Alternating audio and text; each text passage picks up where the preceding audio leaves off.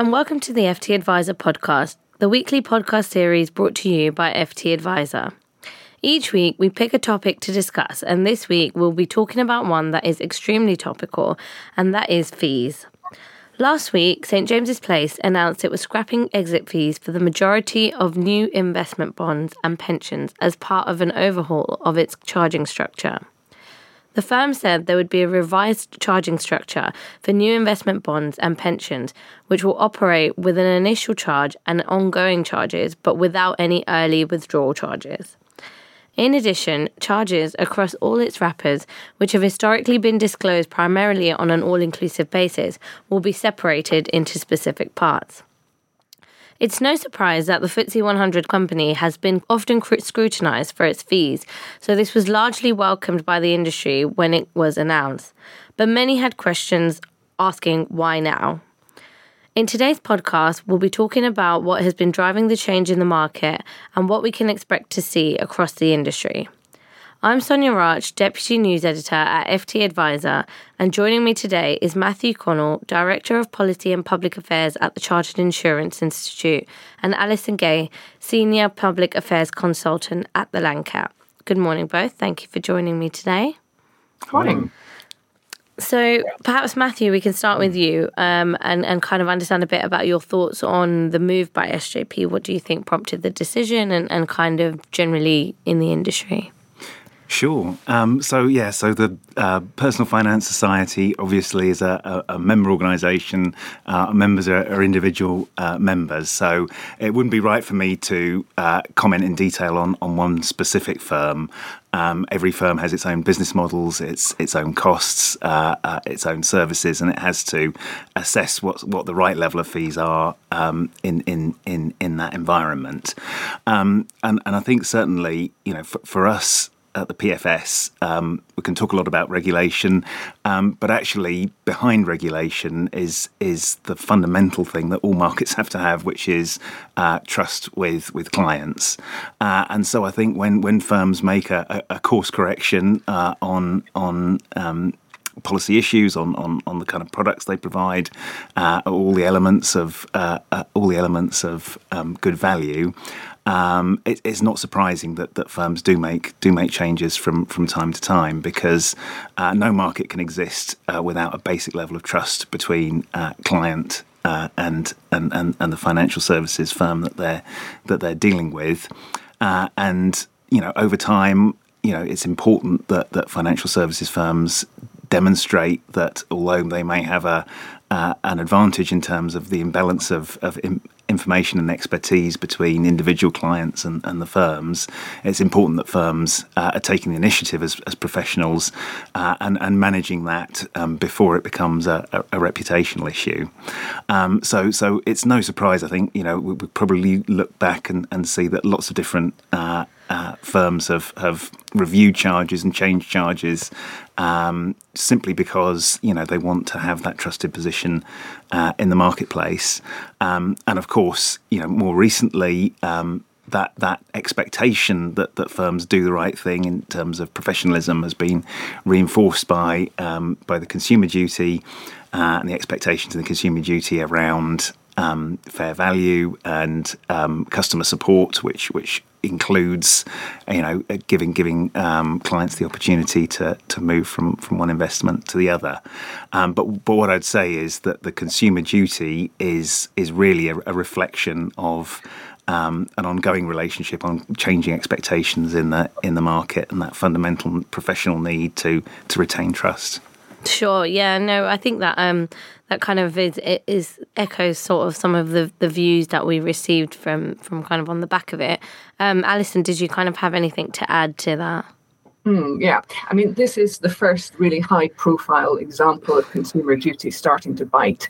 And all four outcomes, good consumer outcomes that Consumer Duty is supposed to result in, have something to do with fees. So the very first example of a success measure that the FCA is going to use, that they gave when they produced the policy statement, is monitoring FOS final decisions on complaints about fees.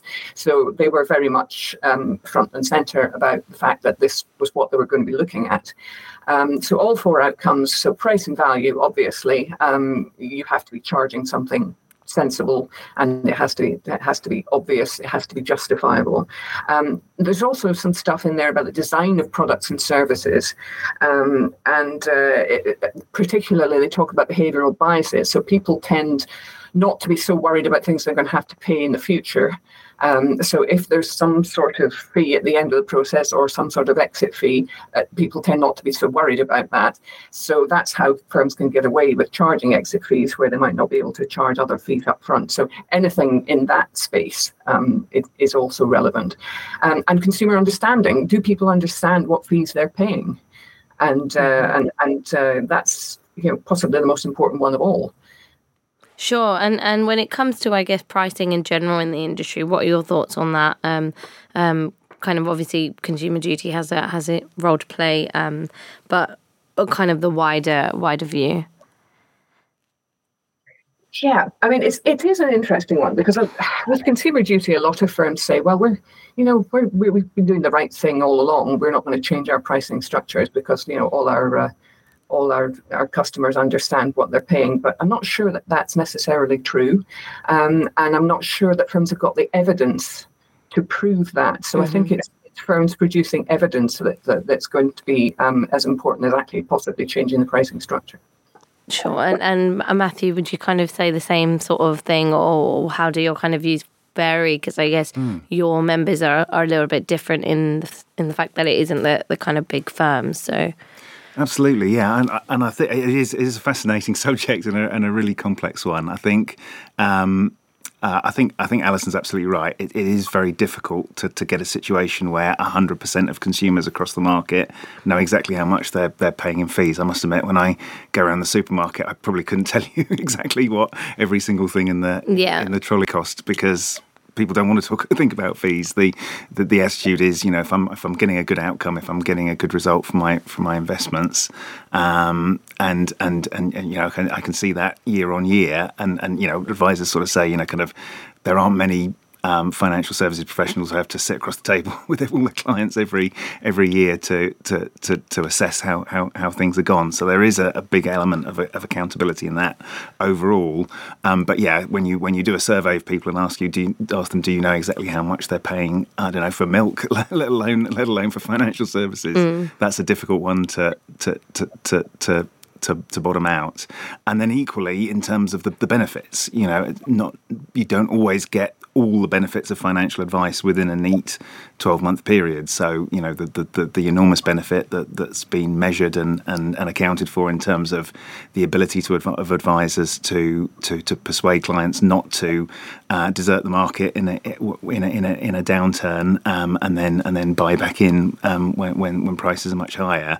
That benefit doesn't come around every year because you don't get a big market downturn every year. So I think that the issue is, or what we should be aiming for is to account for all the benefits, over the lifetime of a client relationship, and demonstrate the value of those benefits, and then on an ongoing basis show how for different groups of clients, and in particular vulnerable clients, what the firm is doing to explain what the charges are, what level of understanding there is, and what plan the firms have to improve that level of understanding. But I think it's always going to be an element of continuous improvement rather than kind of climbing to the top of the mountain, sticking your flag in there and saying never need to do any more work on this. Yeah, definitely, and I guess that's exactly what the Consumer Duty is setting out to do, isn't it? To make those changes. So kind of sticking with that, what do you think the impact of the duty is going to be on kind of the fees specifically and kind of pricing specifically on firms and kind of how they implement this? I mean, obviously, I know you said it'll be continuous, but kind of what can we expect to see from, I guess, the consumer point of view, but also just an industry point of view? Yeah, and I think it's the thought that goes into the fee structure. And again, it's important to remember the FCA hasn't said that the fee structure has to be right on the level of every individual client. But what it expects from firms is to look at how they segment their client base, what kind of different target markets they have, how they factor elements of vulnerability into that. And so I think what we'll see is a lot of thought and reflection and activity around that, really understanding different types of client and whether that segmentation is right and evolving towards an ever more sophisticated understanding, and then developing pricing that's appropriate to every target client. I'm not sure if it's possible to have a kind of broad brush view of whether fees are going up or down, because there are some elements that are, like regulation itself, that have increased costs for advisors over the years. So for example, kind of costs of FSCS levies. The FCA is working hard to get those down and reduce costs for well-run firms that have very, very few complaints and aren't ever going to rely on the FSCS. So there are elements in costs, including regulatory costs, that are gonna go up, and you'd expect in a competitive market for fees to reflect all those different costs. So I don't think you can have a really kind of simplistic view of consumer duties going in, so people will pay less.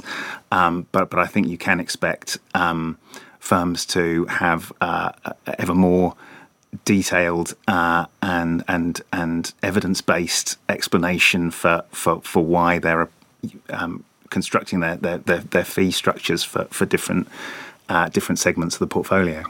Yeah, no, that makes sense, and I think obviously with the consumer duty, the kind of one thing that I found when I was talking to advisors was the price value, kind of the evidence of price versus value is one of the more difficult things to prove, because value can be very subjective and it's difficult to kind of monetize almost. Yes. But at the same time, I guess it's one of the things. This is one of the first examples we've kind of seen with a large profile, like Alison said, and kind of having this impact. And RDR, I guess, was one of the things that kind of changed the industry quite a lot. So, Alison, I don't know what your thoughts are on this. I mean, what do you think that the consumer duty is obviously going to be the kind of next thing, like RDR, to transform it, and is fees going to be the kind of thing that stands out when we're talking about this in 10 years' time, or is it going to be something else?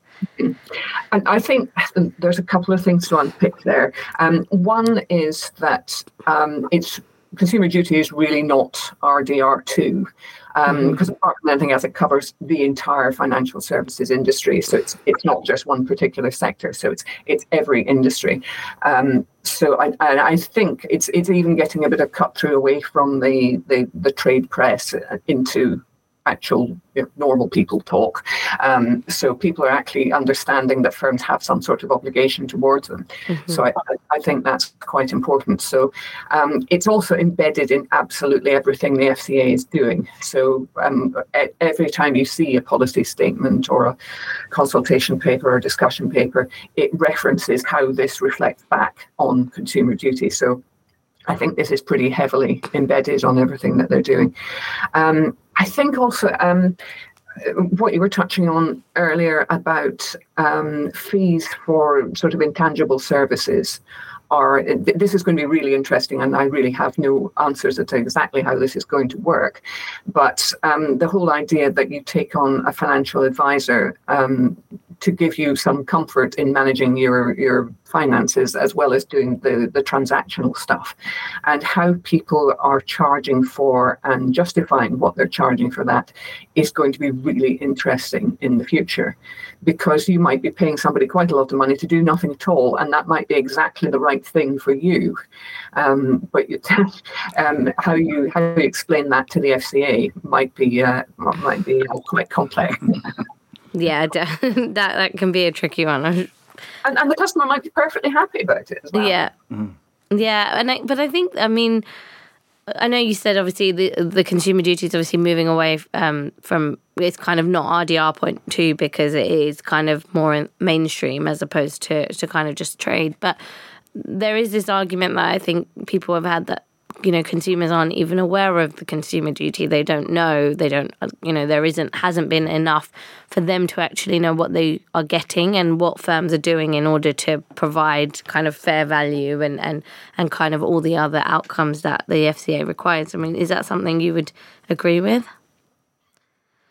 Yeah, I mean, in a way, they don't have to, as long as it's working under the surface, because it's people like yourselves. It's journalists have now got a tool to beat firms with if they feel that they're not being very consumer duty, as the phrase goes.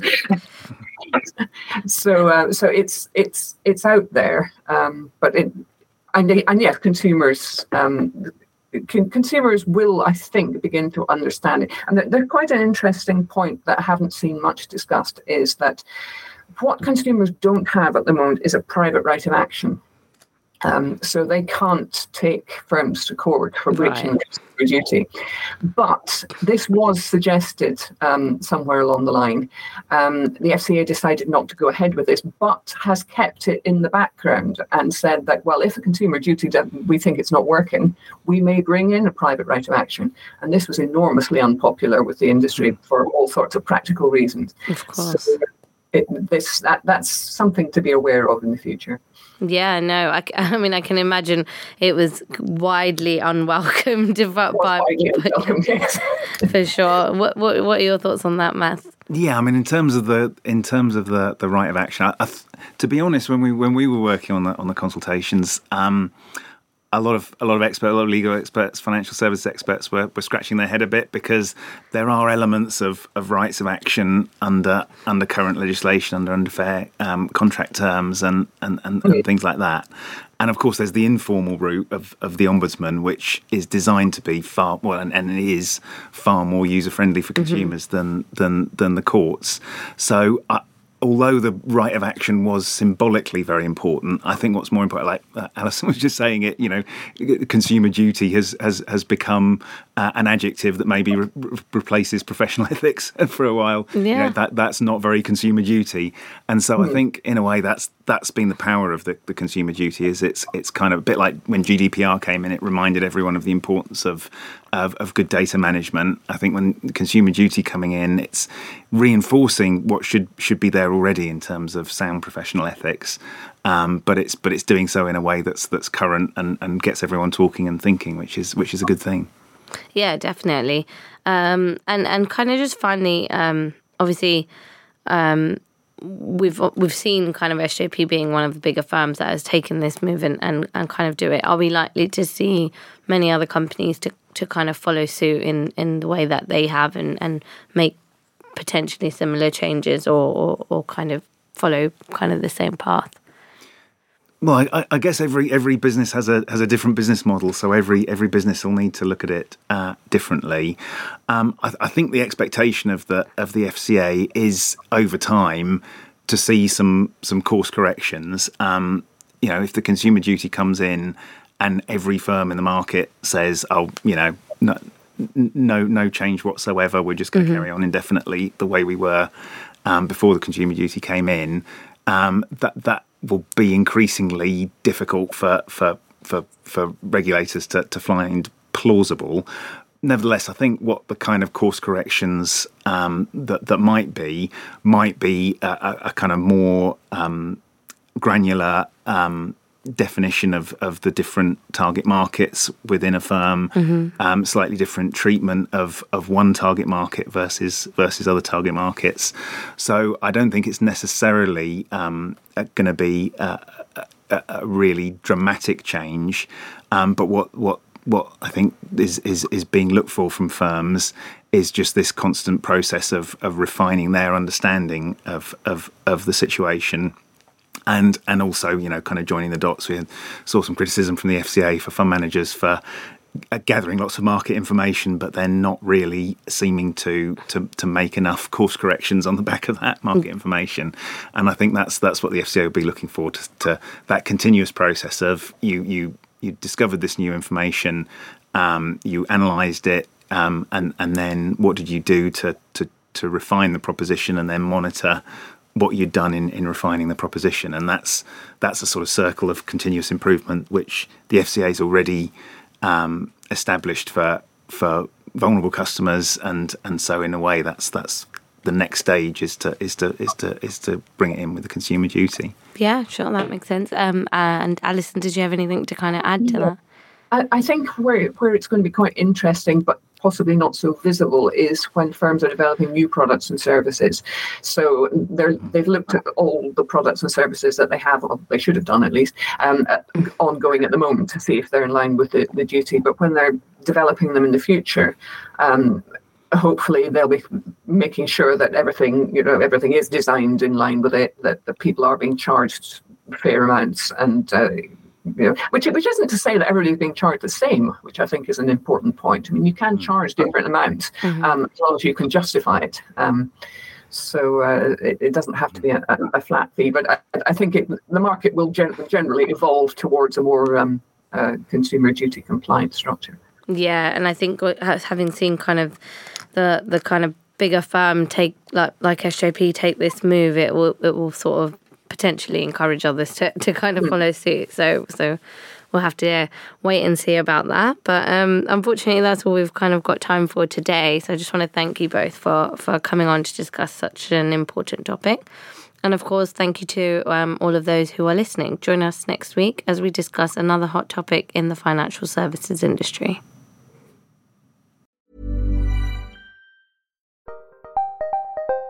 Did you know the Capital Ideas podcast now has a new monthly edition hosted by Capital Group CEO Mike Gitlin? Through the words and experiences of investment professionals, you'll discover who was their best mentor, what's a mistake they made that changed their approach, and how do they find their next great idea.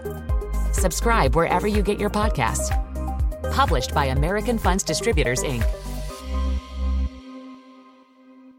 Support for this podcast and the following message come from Corient. Corient provides wealth management services centered around you. As one of the largest integrated fee-only registered investment advisors in the U.S., Corient has experienced teams who can craft custom solutions designed to help you reach your financial goals, no matter how complex.